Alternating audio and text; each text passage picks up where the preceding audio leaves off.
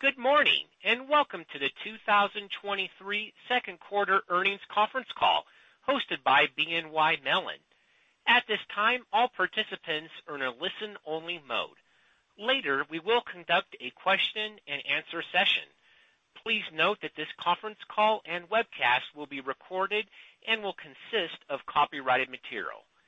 You may not record or rebroadcast these materials without BNY Mellon's consent. I will now turn the call over to Marius Merz, BNY Mellon, Head of Investor Relations. Please go ahead. Thank you, operator, and good morning, everyone. Welcome to our second quarter 2023 earnings call. As always, we will reference our financial highlights presentation, which can be found on the investor relations page of our website at bnymellon.com.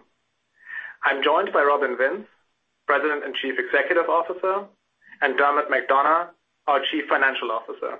Robin will start with introductory remarks, and Dermot will then take you through the earnings presentation. Following their remarks, there will be a Q&A session. Before we begin, please note that our remarks include forward-looking statements and non-GAAP measures. Information about these statements and non-GAAP measures are available in the earnings press release, financial supplement, and financial highlights presentation, all available on the investor relations page of our website. Forward-looking statements made on this call speak only as of today, July 18, 2023, and will not be updated. With that, I will turn it over to Robin. Thanks, Marius, and thank you everyone for joining us this morning.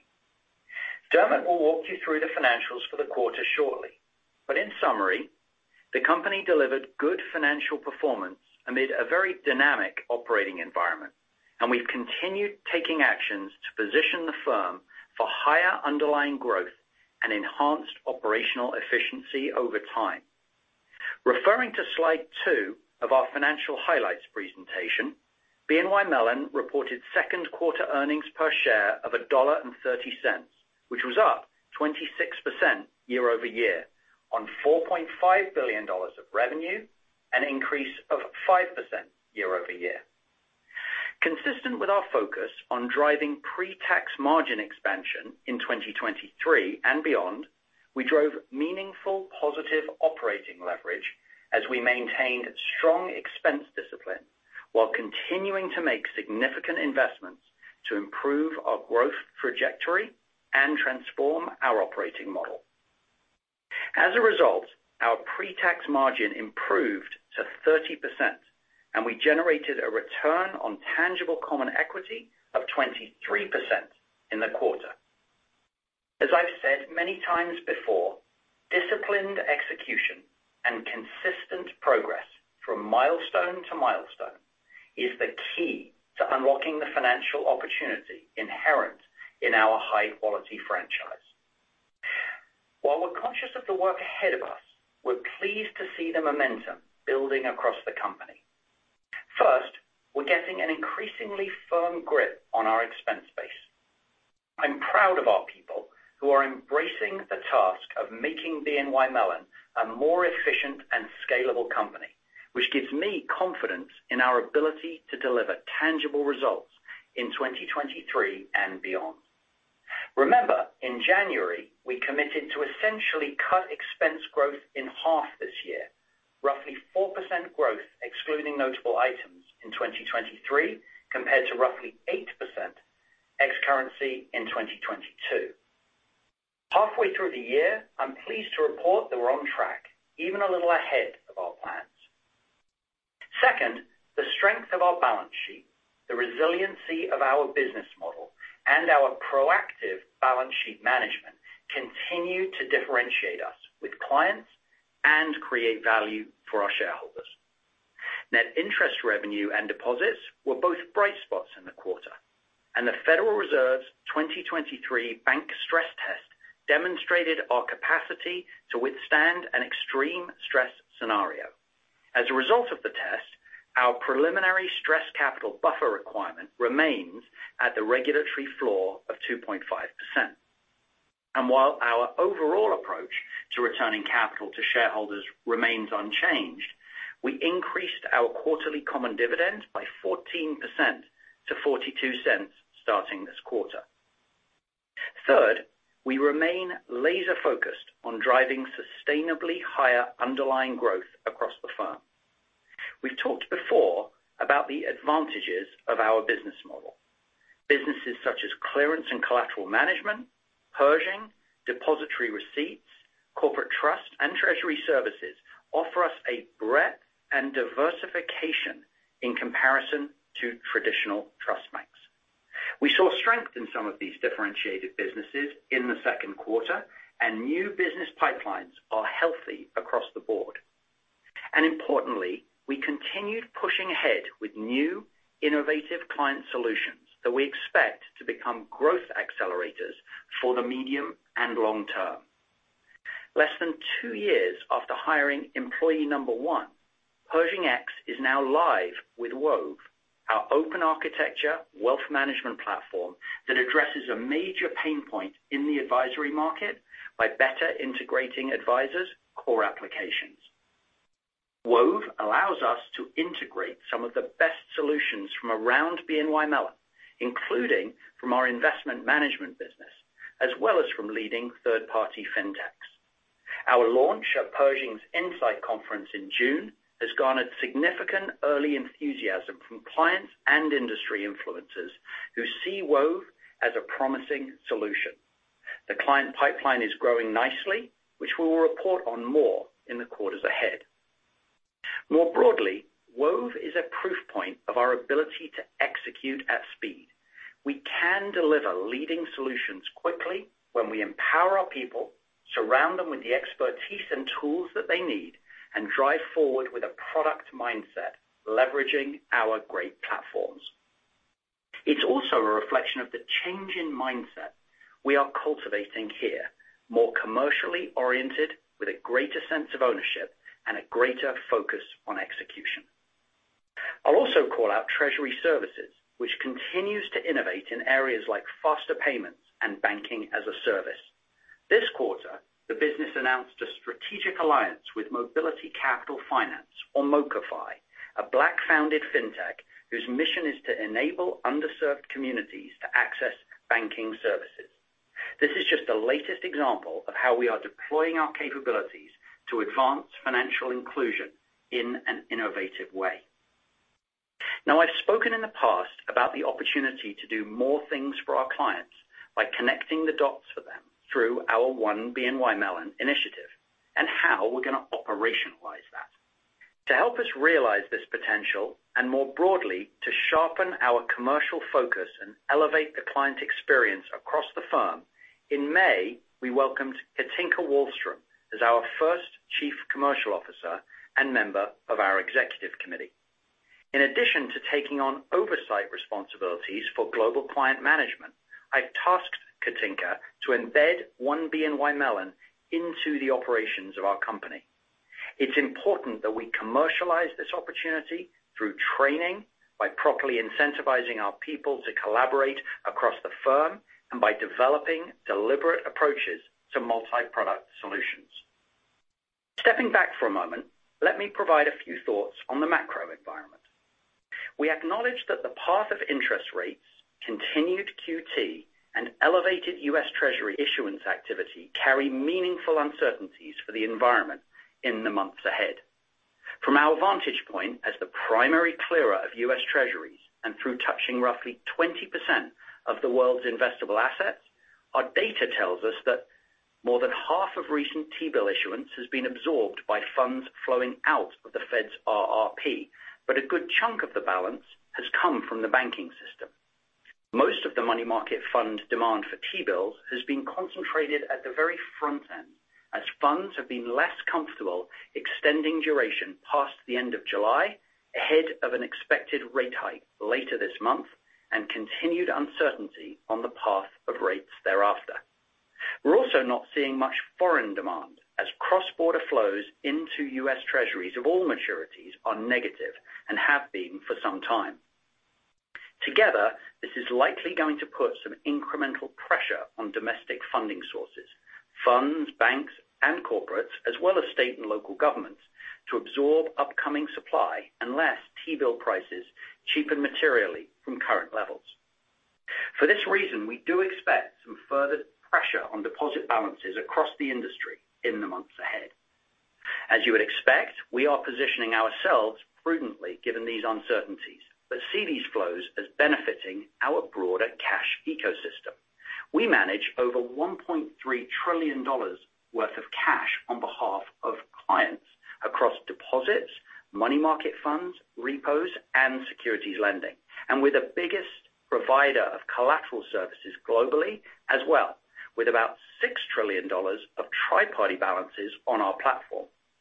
This $7 trillion of relevance to money market flows allows us to retain a connection to the money when it moves around various short-term investment alternatives and allows us to help our clients find the right solutions for their investment needs.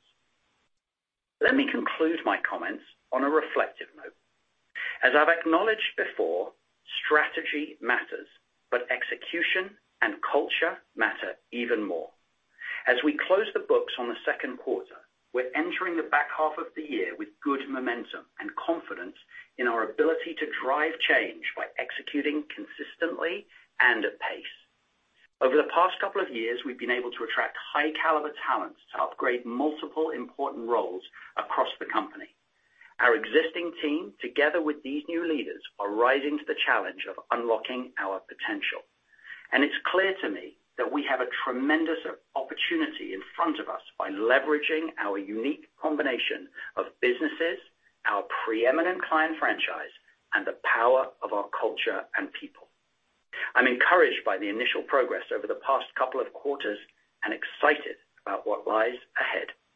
With that, over to you, Dermot. Thank you, Robin, and good morning, everyone. Let me start on page 3 of the presentation with some additional details on our consolidated financial results in the second quarter. Total revenue of $4.5 billion was up 5% year over year. Net interest revenue was up 33% year over year, primarily driven by higher interest rates, partially offset by changes in balance sheet size and mix. Fee revenue was down 2%, driven by the sale of Alcentra in the fourth quarter. The mix of cumulative AUM net inflows and lower FX revenue on the back of lower volumes and volatility, partially offset by the abatement of money market fee waivers. Firm-wide AUCA of $46.9 trillion increased by 9% year over year. This increase reflects the impact of higher market values, client inflows, and net new business. Assets under management of $1.9 trillion decreased by 2% year over year. The impact of lower market values, driven by a year-over-year decrease in the UK fixed income markets, and the sale of Alcentra, was partially offset by cumulative net inflows over the last year and the favorable impact of a weaker US dollar. Investment and other revenue was $97 million. We continued to see strength in fixed income trading and positive seed capital results. Expenses were flat on a reported basis and up 1% excluding notable items.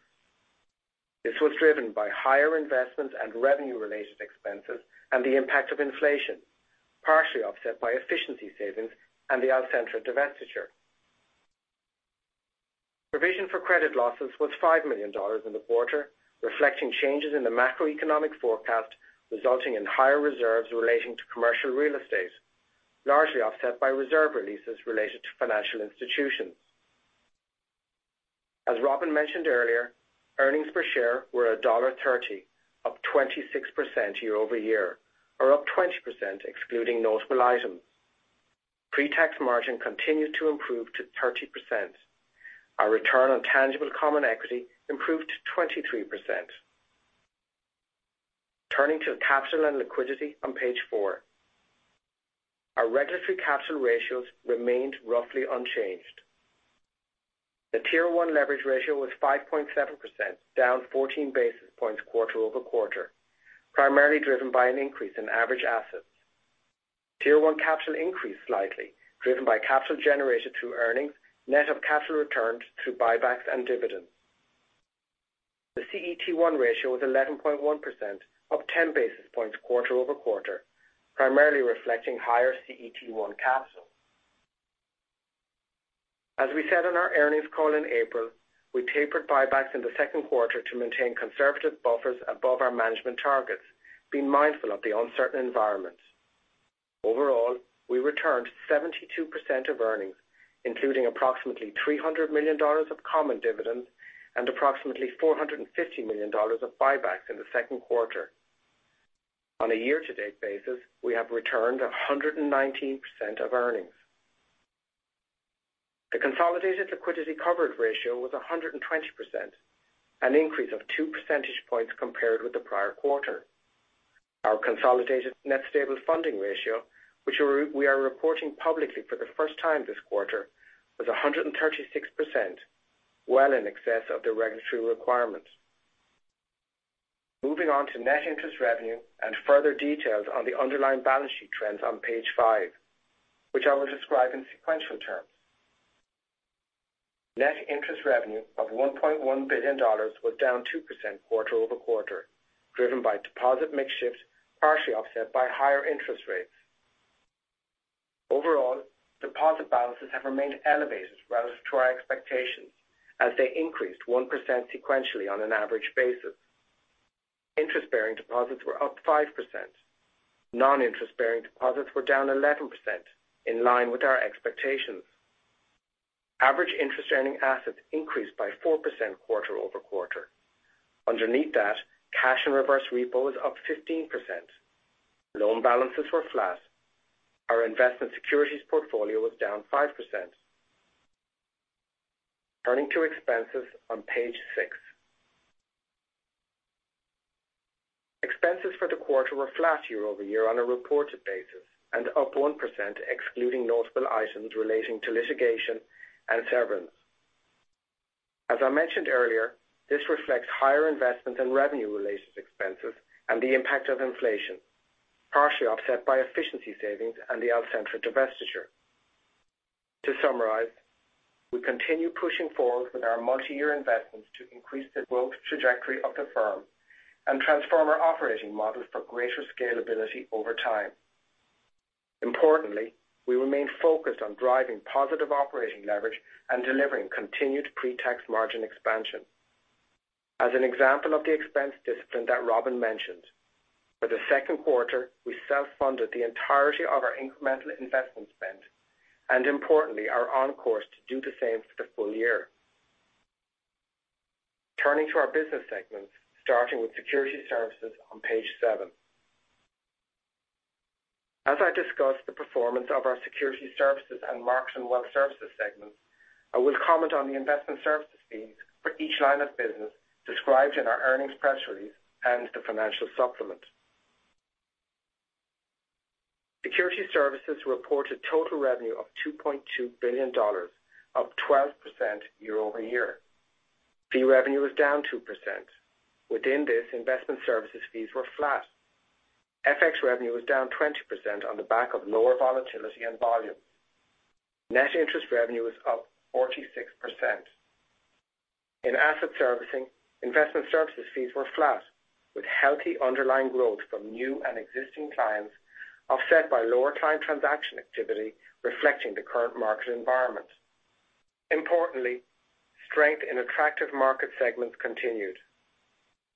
Despite an industry slowdown for private markets and hedge fund launches, we saw strong growth in our alt servicing business. High single-digit growth in both ETF AUCA and number of funds serviced continued. Within issuer services, investment service fees were up 3%, driven by our depository receipts business. Here, the impact of a large client corporate action in the current quarter was tempered by the absence of Russia-related client activity in the second quarter of last year. Next, Markets and Wealth Services on page 8. Markets and Wealth Services reported total revenue of $1.4 billion, up 10% year over year. Fee revenue was up 5%. Net interest revenue increased by 24%. In Pershing, investment services fees were up 4%. The increase reflects the abatement of money market fee waivers and higher fees on sweep balances. partially offset by lower transaction volumes consistent with the decline in U.S. equity exchange volumes and the impact of lost business. The net new assets number was a negative $34 billion in the quarter, reflecting the deconversion of a regional bank client that was acquired in May.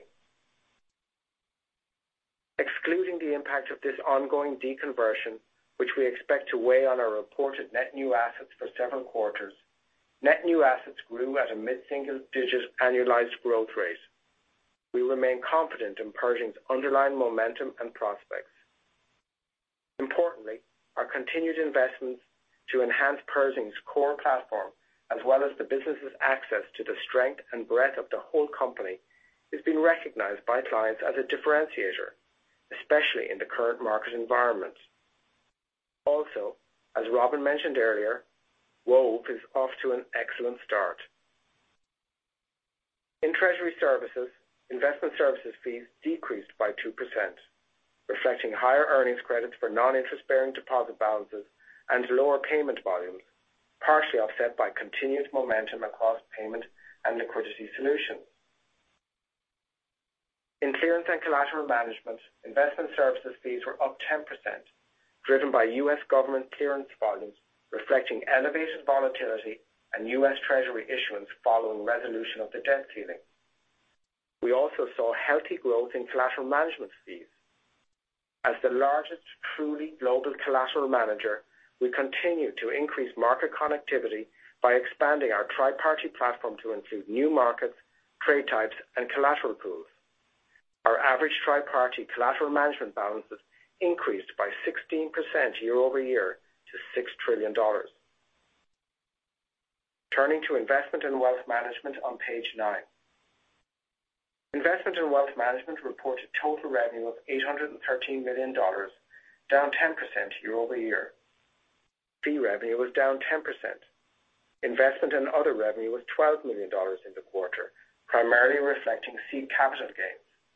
And net interest revenue declined 37% year over year.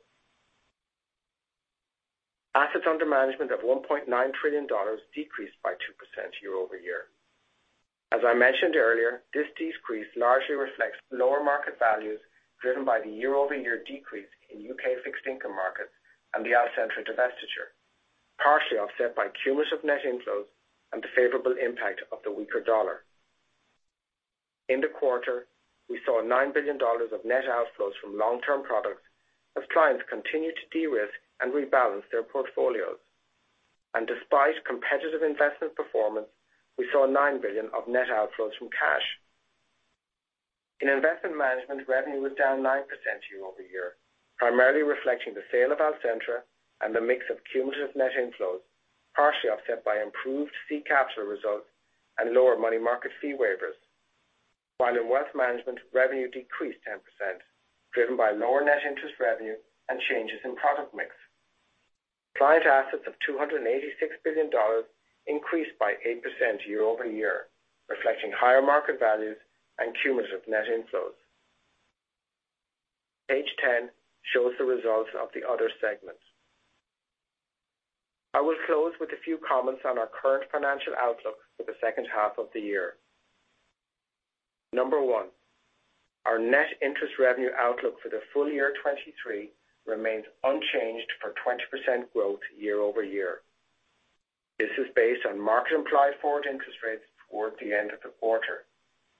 We are pleased with our net interest revenue trajectory and balance sheet management year to date, but mindful that we are operating in a very uncertain environment with continued rate volatility, a higher for longer rates market backdrop, and uncertainty surrounding meaningful U.S. Treasury issuance in the coming months. Number 2, we are ahead of plan when it comes to executing on our efficiency efforts. We remain focused on outperforming our target of 4% expense growth, excluding notable items for the full year 23, and will work hard to drive this closer to 3% in the coming months. While we expect the operating environment to continue to weigh on fee growth relative to what we expected at the beginning of the year, our progress on the expense side continues to give us confidence in our ability to deliver positive operating leverage this year. Number 3, we still expect to return 100% of our earnings or more to our shareholders over the full year 23, while continuing to position ourselves conservatively with respect to our capital levels, considering the amount of operating uncertainty.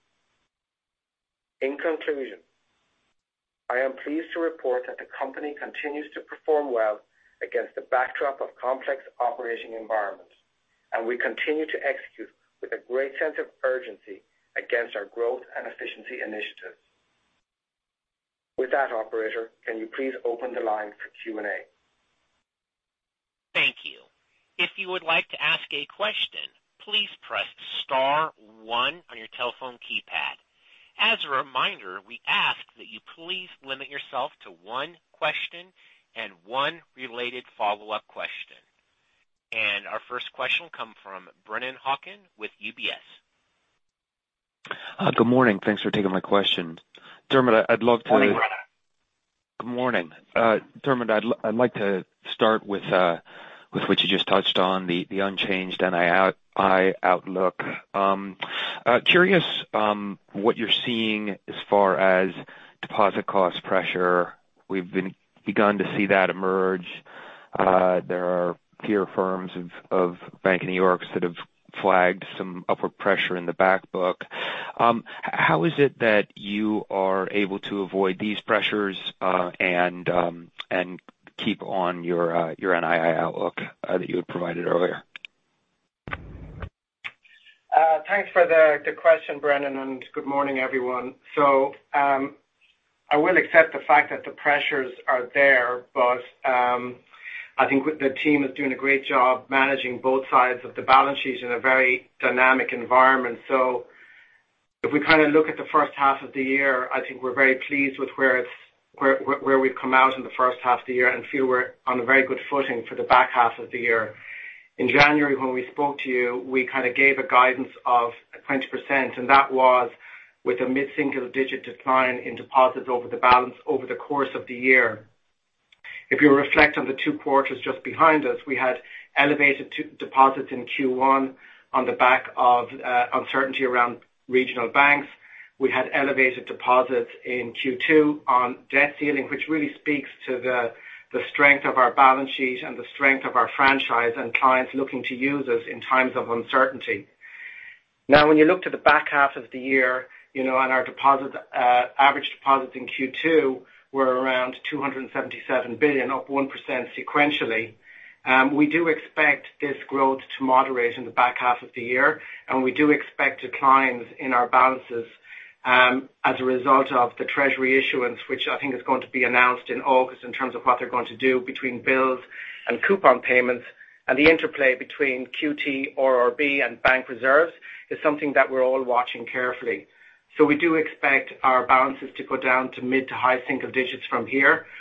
But when we reflect back and do the bottoms up, top down, and talk to clients and see what's happening in the marketplace, we come back to the same place as where we started at the beginning of the year in terms of our overall feel good about the guidance of 20%. And specifically to your point on deposit costs, look, our client base, unlike others, is largely institutional, and our bases are in the mid to high 70s, and we feel our book is we've passed on the rate rises to our clients over the last 1.5 years. So we feel pretty good about where the book is. We price competitively. Clients come to us not just for deposits. They come for a broad range of goods and services, and deposits are part of our overall product mix. So we feel very good about where the book is and where the cost is, notwithstanding there are pressures given the higher for longer rates environment and people looking to optimize their net interest income. So that's it. That's very helpful. Thanks, Dermot. I appreciate that. And so switching gears a little bit on the fee revenue side, this was a pretty good outcome for you guys here this quarter. How should we be thinking about jumping off into the next quarter?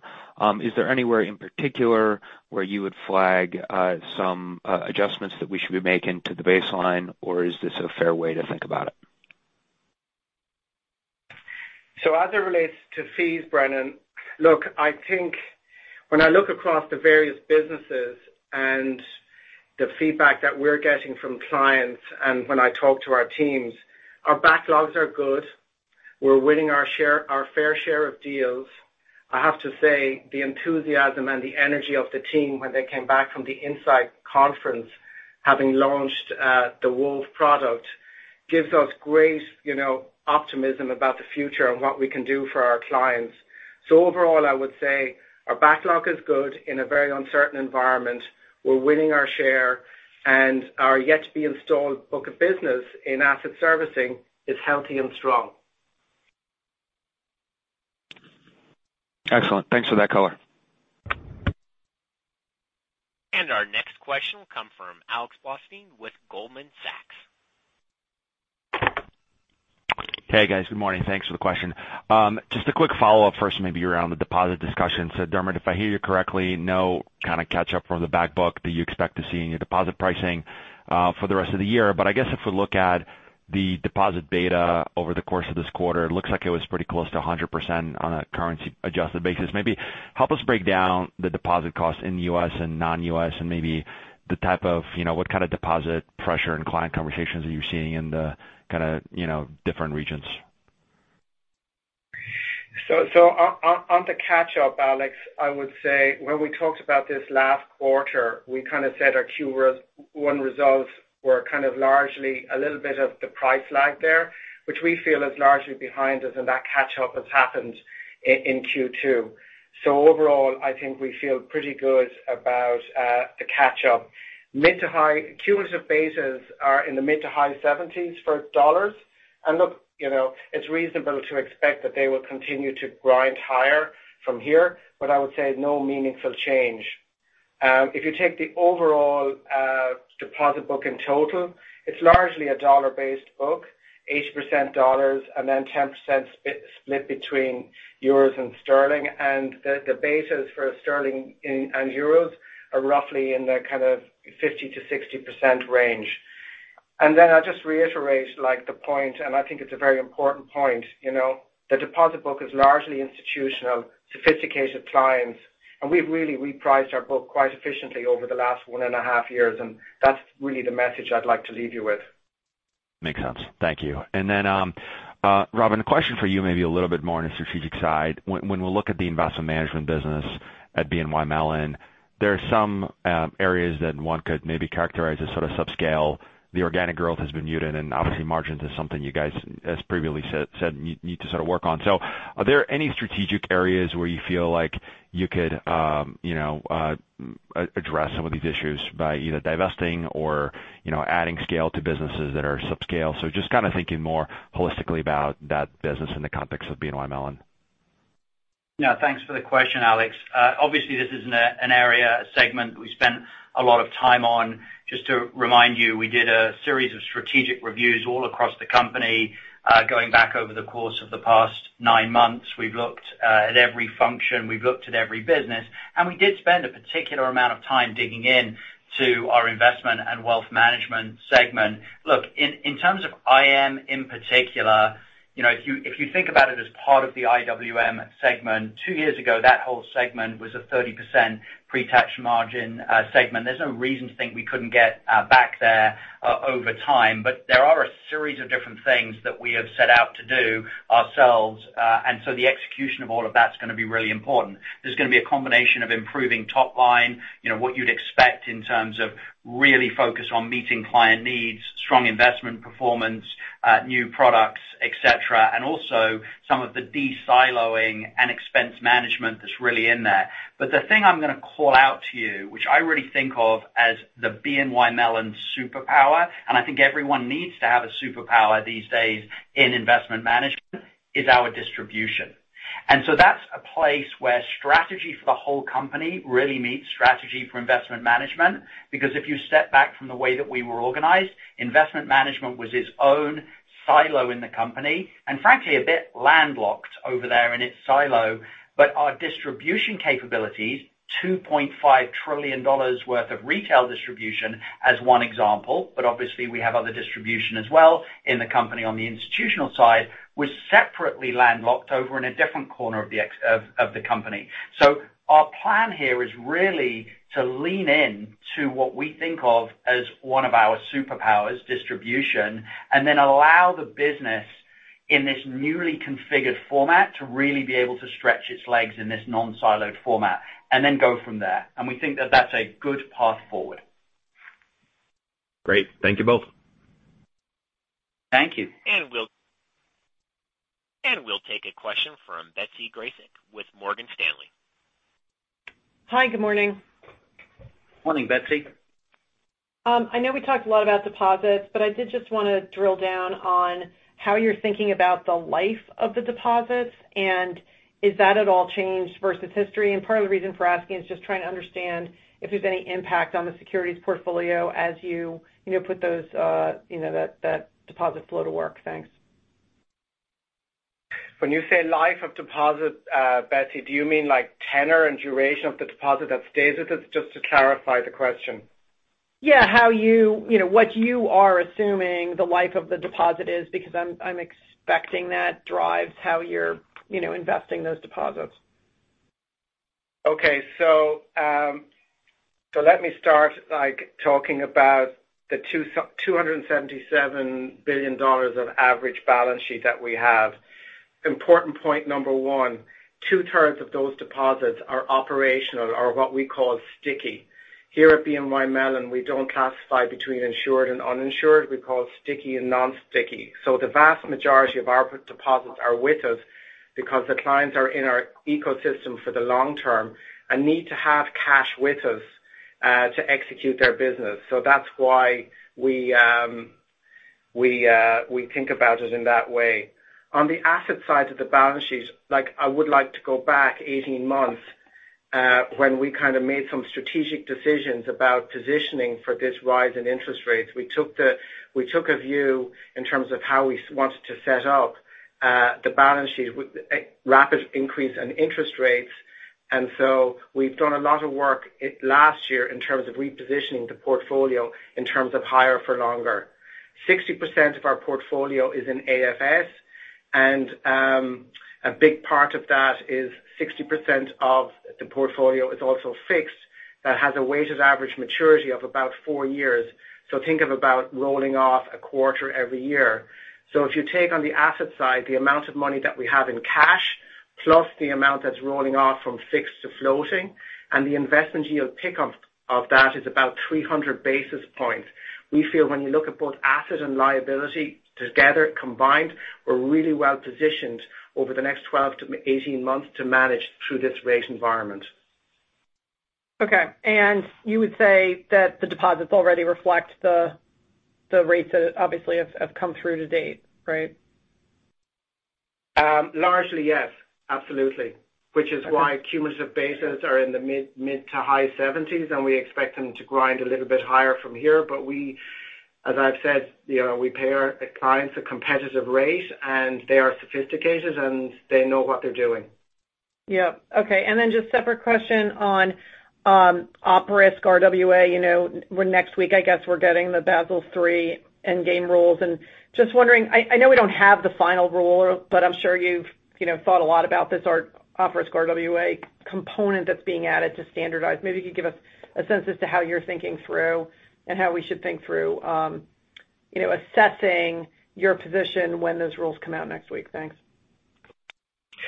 So again, look, we've talked about this pretty much for the last 12 months. So just to kind of recap what we've said before, based on what we know, we expect operational risk RWAs to be in the standardized approach, and that will drive an increase in our standardized RWAs. Based on our internal analysis, we think that will have a smaller increase than what the QIS has shown in the past. And so we kind of feel like, capital levels will be a little bit higher, but we feel we will have the ability to adapt and live with whatever the outcome is. But again, it's been delayed a couple of times. So I think for us, we're just waiting to see, and we will turn it around quickly, and we'll communicate to you when we have something tangible to say. Got it. Okay. Thanks so much. Appreciate it.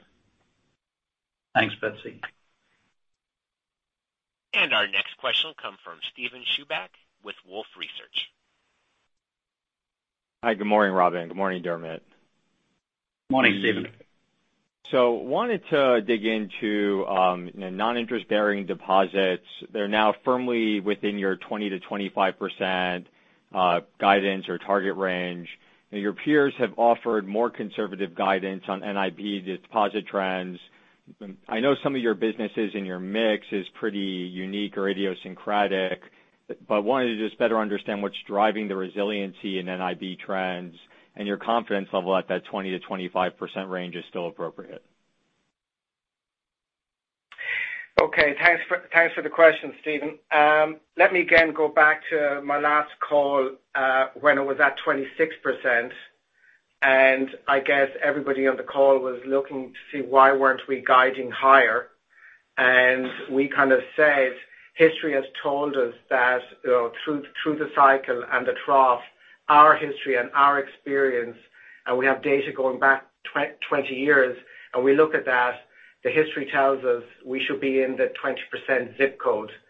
So we've done a very much a bottoms-up analysis looking at the history. Important point to make here is our mix of businesses today is a little bit more diversified than it was 20 years ago, pre-merger 2007. We have a more diversified range of business, as you said. We have corporate trust, treasury services, asset servicing, clearance and collateral management. And each of our clients in each of those business segments use us for different reasons, and deposits behave in a slightly different way within each of those businesses, and the mix between NIB in those businesses varies. And so that gives us a really good confidence level in terms of the diversified business model nature that we have. So our internal analysis is kind of pretty solid. And then we look at what industry is saying and what you analysts are writing about, and we kind of take that into accommodation. Also, what other people have guided and what our clients are telling us. And we take all of that together, and we kind of feel, at the end of the day, consistent with what we've said in the last 2 quarters, is 20% is as best we can give you in terms of through the cycle, which importantly then feeds into our NII guidance of 20% over the course of 12 months. So it's important to remember it's a 12-month guidance as opposed to managing it quarter to quarter. No, that's really helpful. And just for my follow-up, encouraging to see the 30% margin for security services this quarter. Now, that said, the IWM margin remains subdued, running in the low teens year to date.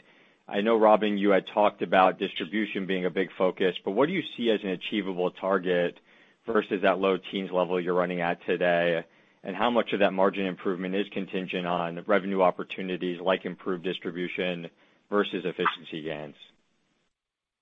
Sure. So looking at the whole company, the security services margin was 29%. We've given previously the guidance and the target around getting that to 30%. We're very pleased with the progress, but there's no question that we've had some sort of easier tailwinds in the form of rates, and we have to continue to get after this deliberate cost to serve. And so I just put that as a footnote on the security services point. We are laser focused on continuing to drive that margin higher. We're not complacent about this at all, just because it happens to be approaching our original target. But look, on investment management, and this goes a little bit to the prior question, 2 years ago, this was a 30% pre-tax margin segment. So we look around the world, we look at what's happened, how has it come down, the various causes, some of which is obviously a little bit cyclical. And our conclusion is we don't see any reason why we couldn't get back there.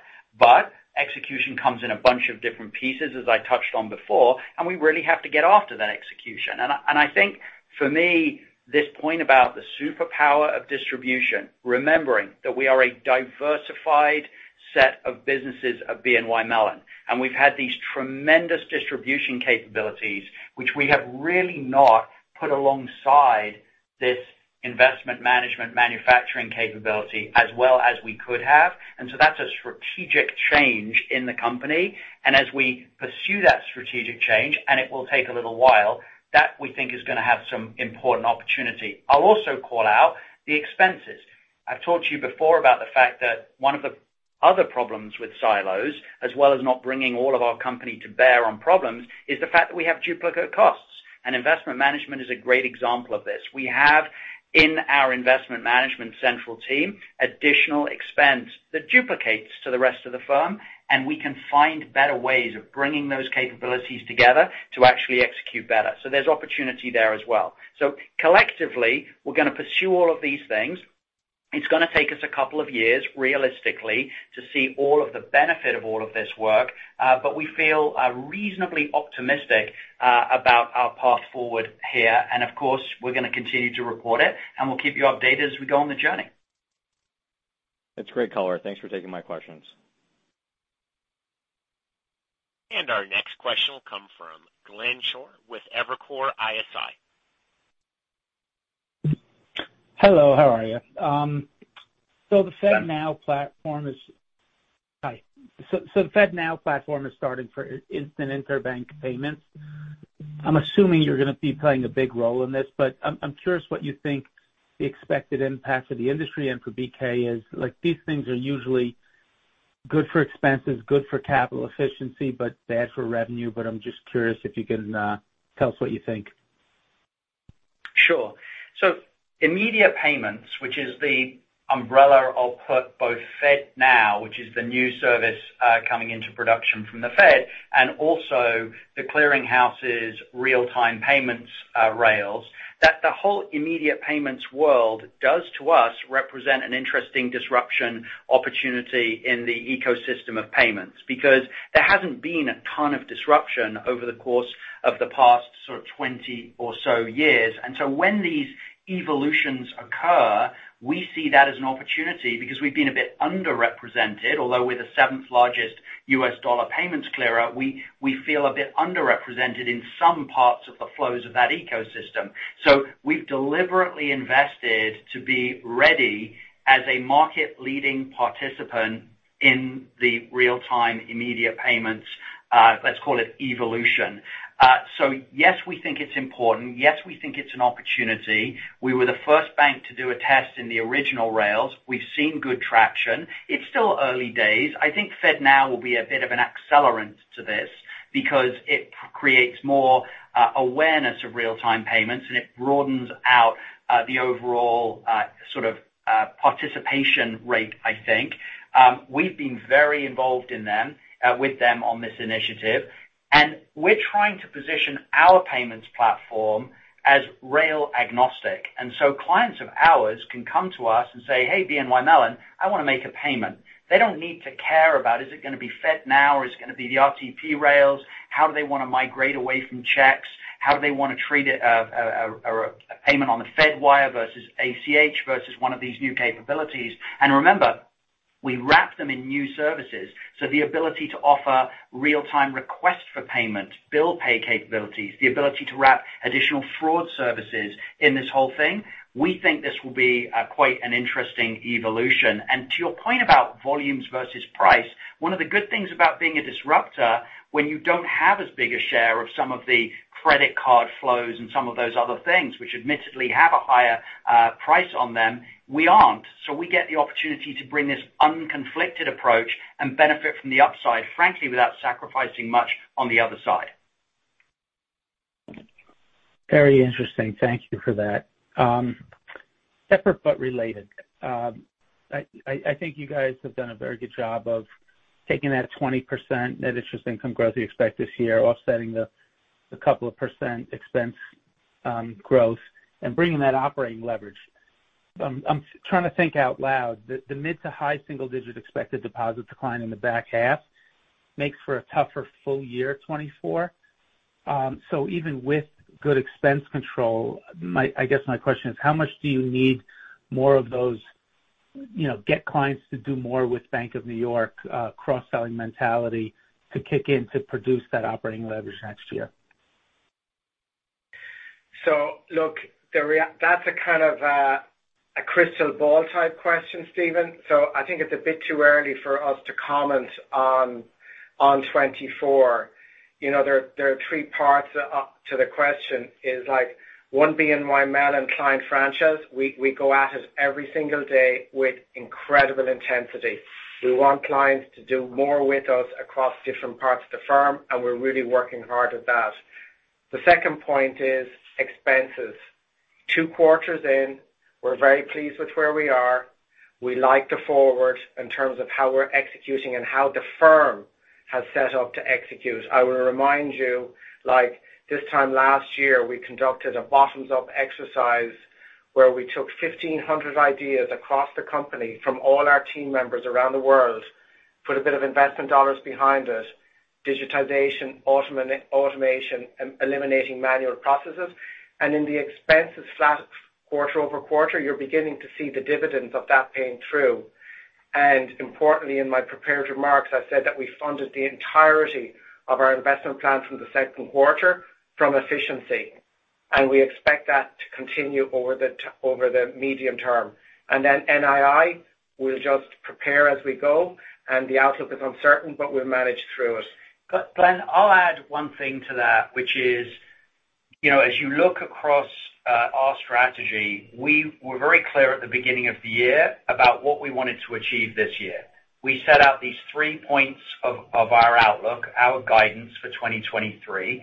And of course, the year is always going to evolve a little differently than you imagine it will right at the beginning of the year. And we've certainly had a year like that this year, where we've had unexpected things happening in all quarters of financial markets. And so what we have done is we've stuck very deliberately to our medium-term plan. And we've not allowed ourselves, while we manage every quarter, of course, very deliberately, every individual thing that we're doing every day, generating more fees, focused on NII, focused on expenses, what we're really doing is preparing our company for this medium and longer-term journey of delivery and achieving our objectives. And so there are always going to be a little bit of pluses and minuses in the quarter, but we really think that sort of broader strategy is what we're about, and just deliberately executing and bringing the culture to bear. So I hear you on the next couple of quarters, but I would just continually remind you and put you back to that guidance that Dermot mentioned about what we're trying to do this year. Totally fair. Thanks. And we have a question from Ebrahim Poonawala with Bank of America. Hey, good morning. Just to follow up, Dermot, on the NII side. So heard everything that you've talked about. You've done a good job in terms of forecasting NII and depositor behavior. Give us a sense of if we don't get any rate cuts over the next 12 months, where does NII trough given the repricing on the security side that you expect? And assuming no big surprises on deposits relative to your current expectations. Just, is there a natural trough to NII without, before we bake into it any Fed moves? So look, the path of, it's a difficult question. The path of interest rate matters, yeah. Rate, level of rates, timing. If you look at the last 8 months, the market, broadly speaking, hasn't got it right relative to Fed dots and has now come into line over the last several weeks. I think the two things that I'm looking at are, it's pretty baked in that the Fed will hike in July. Then you have Jackson Hole. That's going to be a very important meeting. And then what happens in November, because if it's one hike every 2 meetings, between July and November is a long time, and there will be a lot of data in that period. And so if they pass on November, it's going to be very hard for them to restart again. So I think when we look at our balance sheet, we positioned it higher for longer, and that kind of has informed our guidance of 20% for this year. And the book, over the next 12 to 18 months, we're broadly neutral on the outcome for rates up a little bit or rates down a little bit. And that's kind of how we think about it.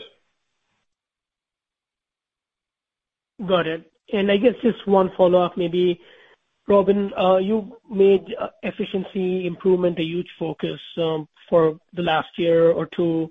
And as we think about, and without sort of asking for guidance into next year, as we think about these efficiency benefits to the bottom line, should we think about it in increments, much like you achieved it this year, or should we expect a larger move at some point as you've had the time to assess operations and maybe we see something larger next year or so? It's an important question, Ibrahim, and I'm going to frame it slightly differently to you, which is we have focused on things that are going to be relatively quick wins associated with cleaning things up that we thought were inefficient. And we've also laid out for ourselves a series of medium-term things and a series of long-term things. And so we have a variety of initiatives in each of those buckets. Of course, we've been executing on them in parallel, but you only see the benefits of some of the shorter-term things right now. So Dermot gave you the example of the ideas that our people generated, and we're going after those, and we said those were sort of a 3-year or so implementation to get after that. We've talked about the fact that we did some work, some delayering in the organization at the end of last year into the beginning of this year, which has been quite helpful. That's also been a slightly shorter term thing. At the same time, we're looking very deliberately and remembering that we are essentially a diversified financial services company because of all of these different businesses that we have, and we have a lot of embedded platforms within that. Platforms that have been operated in sort of non-platform ways as a result of our sort of slightly siloed past. So now we're getting after organizing those things a little bit differently. And as we organize that, there'll be some expense benefit from that. But also then, having organized them in that way, we get to really deliberately go after the duplication of systems and processes that are inside the company. And that's also when we really get to go after the digitization.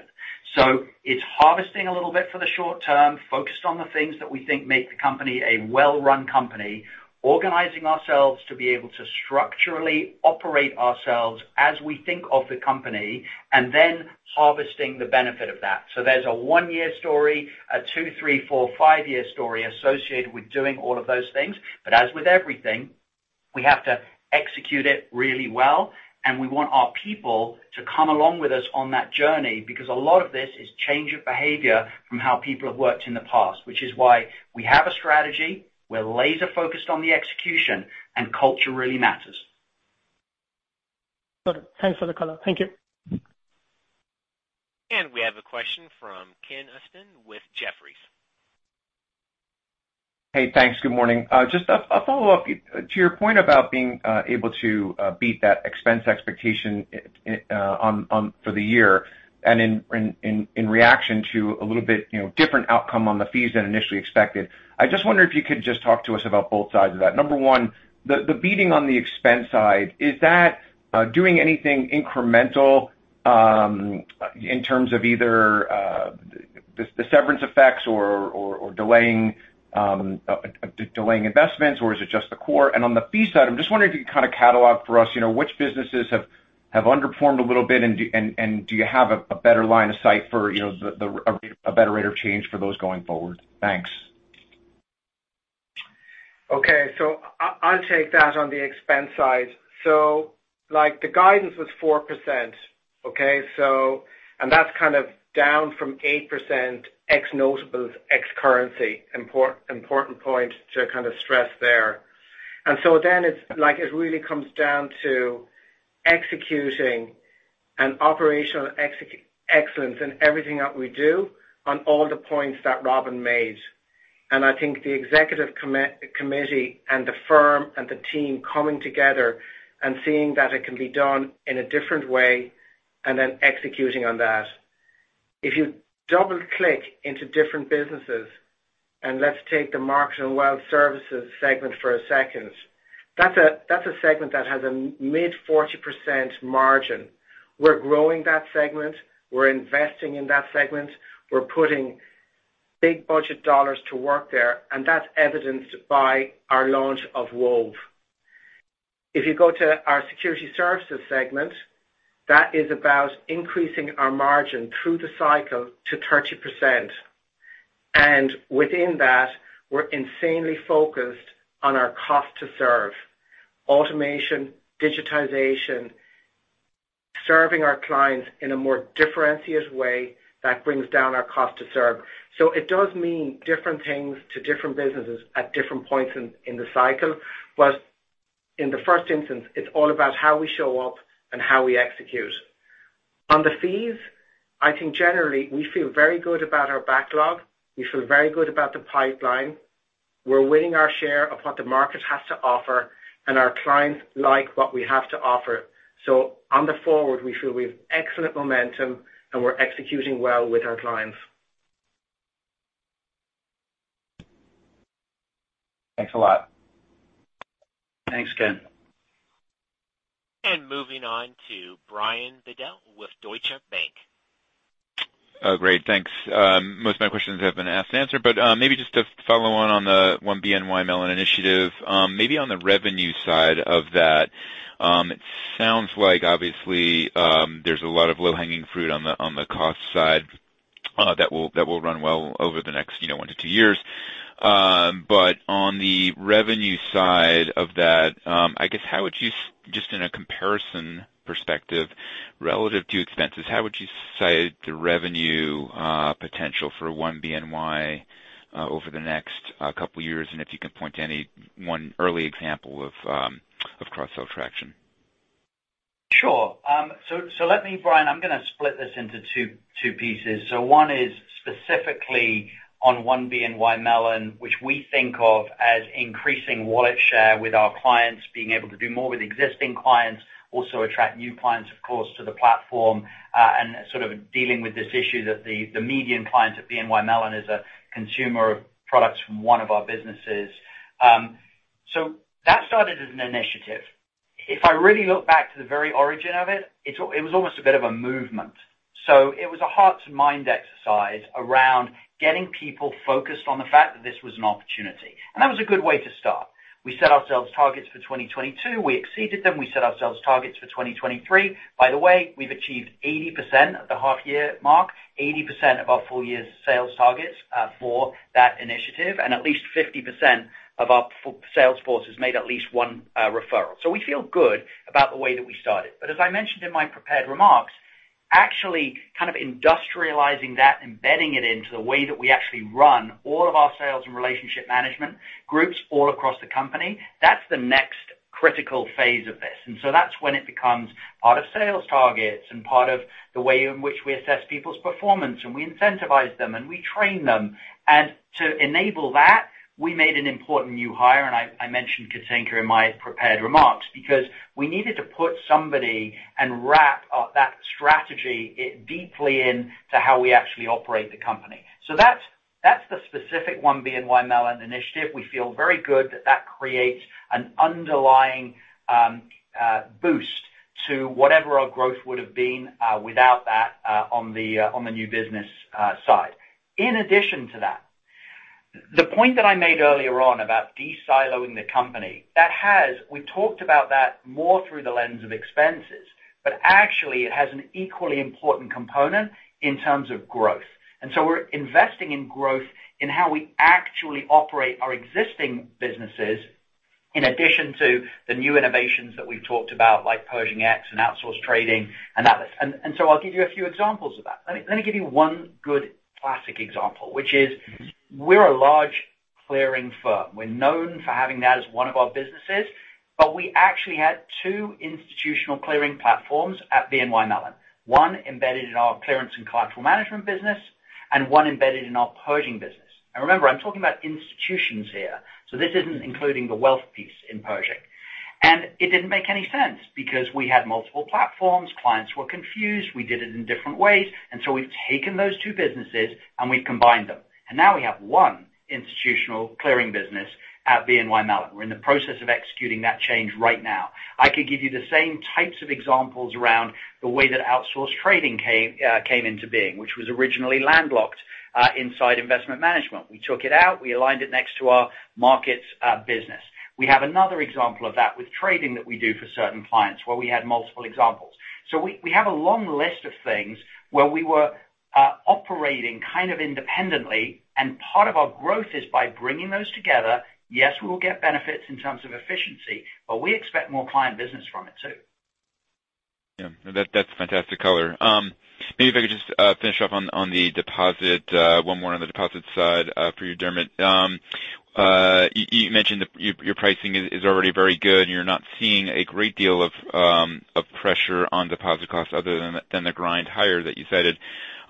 Within the asset servicing segments specifically, so the asset servicing part of security services, are you seeing a different dynamic there, whereby clients are looking to either shift out of NIBs or look for better deposit pricing? And then in those contracts that you have, servicing contracts that you have, do you have provisions for embedding sort of a level revenue type of outcome depending on whether they pay via fee or compensating balance? So look, Ryan, I think you're trying to do a read across, so I think it's not really appropriate for me to kind of get into the detail on any specific business because, we aggregate up to the firm and we give you a firm view. So I wouldn't say, I'm not seeing anything within asset servicing as it relates to the mix of IBs and NIBs that would cause me to think there's been an outlier change quarter over quarter or something that's unusual and out of line with what we expected at the beginning of the year. Yep, fair enough. Thank you. Thanks, Brian. And we have a question from Gerard Cassidy with RBC. Thank you. Good morning, gentlemen. Dermot, morning, Gerard. Earlier, Robin pointed out that obviously there's going to be a lot of Treasury issuance in the second half of the year. Can you guys quantify the benefit or the monetary benefit that you'll see from this type of issuance because you're the primary clearer of Treasuries, of course. Is there any way of quantifying that for us? Well, I'll take that actually, Gerard. So look, when you look across all of our businesses, we recognize that growth comes in lots of different forms. You can have clients growing their wallet share with us. We can have market appreciation. We can have transaction balances. The total addressable market can go. There are different ways in which we see opportunity. And in the Treasury market, given the role that we play in the Treasury market, at the end of the day, more Treasuries is a benefit for us because there are more Treasuries that get traded in the market. There are more Treasuries that need to get funded in the market. There are more Treasuries that get issued in the market. So there's a broader set of benefits there, and you've seen that as we've reported some of our results in clearance and collateral management, which obviously has been a growing business. Now, that business isn't only about Treasuries. It's also about international clearance. It's about global tri-party outside of the U.S. So I don't want you to zero in and only think about that being driven by Treasuries, but clearly Treasuries is a market we serve, and so when there are more of them and more activity, we regard that on average as good. Very good. I appreciate that. And then, Dermot, you were talking about the balance sheet and how the portfolios, the securities portfolios are positioned going forward, especially if we're in a higher for longer rate environment. What if we get surprised sometime in the spring of 24 and the Fed starts cutting rates? How quickly can you reposition the portfolio for that, or would you need to do that? Can you give us some color on, the opposite of what everybody expects today of higher for longer? So the quick answer is a large part of our portfolio is cash, so reprices very quickly up or down. So we kind of think of our balance sheet as broadly neutral. So if they cut by 25 basis points or 50 basis points, we're okay. I think also our CIO has taken a couple of, a little bit of protection on NII for 24 in terms of locking some of the gains in. So I would say, again, to the question a little while ago, we're broadly neutral up or down over the next 12 to 18 months. And then just if we were to move into this lower rate environment, because your deposit betas are so high, so far, from the beginning to where we are today, I would assume you would be able to cut rates pretty quickly, deposit rates pretty quickly? Symmetrical, 100% accurate. Yeah. Price Great. Super. Equally on the way down as it's gone on the way up. Yeah. Thank you. And we have a question from Rob Wildhack with Autonomous Research. Morning, guys. I wanted to go back to the theme of fees versus expenses and drill down a little bit into security services and the margin in there. I mean, what portion of the margin improvement you're aiming for do you think will come from sheer expense discipline, and then what portion do you think comes from all the fee opportunities that you're speaking to? So I'm not too sure I would like to give guidance at that granular level of detail, but what I would say is Emily and Roman are intensely focused on delivering a better cost-to-serve model than what we've done in the past. And we want to give clients a better experience with respect to automation, digitization, and how we deliver our products to them. And so that is an intense focus of the team. Also, we feel we have, we're the world's largest custodian. We're number one in a lot of different things in the security services space. And so we like our hand. We're winning our share. As I said earlier, our backlog is very strong, and we have a good medium-term opportunity set in front of us that we're looking to win and execute on. Our yet-to-be-installed book of business is very healthy. So I think we're going after the two legs with equal intensity, and both will deliver that margin of 30% through the cycle. Very important. This quarter, we had a nice, healthy pickup from the rate backup, but as Robin said in an answer to another question, we're just not relying on that. We know we have a lot of work to do, and we're getting about it. Thanks, Dermot. And then just one more on Pershing, excluding the deconversion, performed pretty well again in terms of net new assets. Can you speak to some of the drivers there?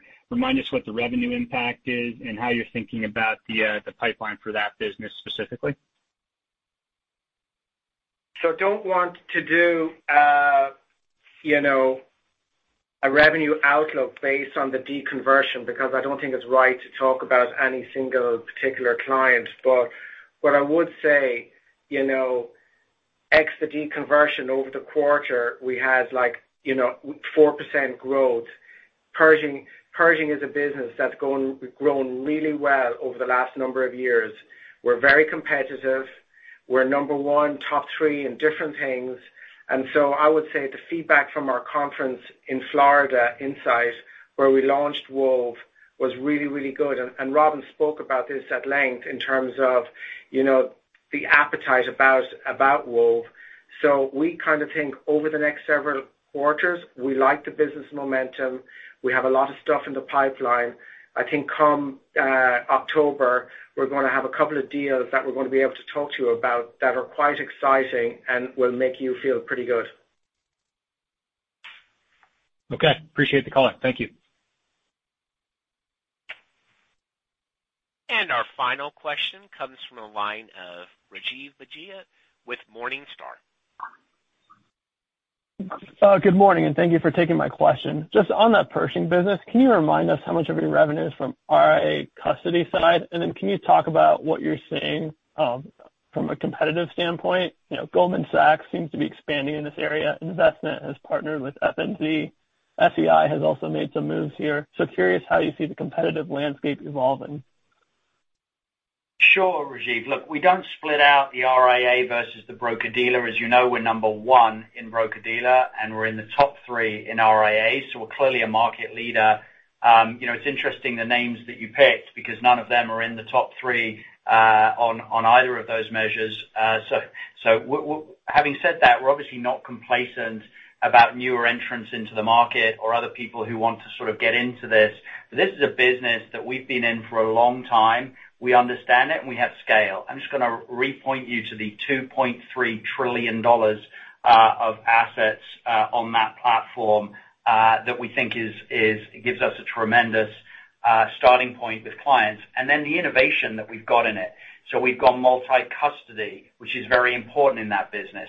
We're innovating. A lot of our services traditionally have been focused on the investor, but now we're delivering to the advisor as well with the Wove platform. We've innovated into direct indexing capabilities, financial planning capabilities, tax-aware investing capabilities. We're deploying BNY Mellon advisors and the capabilities from investment management because we have a $1.9 trillion investment manager. We have existing technology from our wealth management franchise, which is market leading, and we're adopting a one BNY Mellon mindset to that. So we're taking that technology and delivering it through Wove to other advisor clients. So we've got this whole breadth to how we're actually approaching this opportunity. And while we, of course, welcome the competition from some of these other folks, I don't think any of them can deliver that breadth of capability to our clients. And so for advisors and investors, we feel very good about our direction of travel in this business.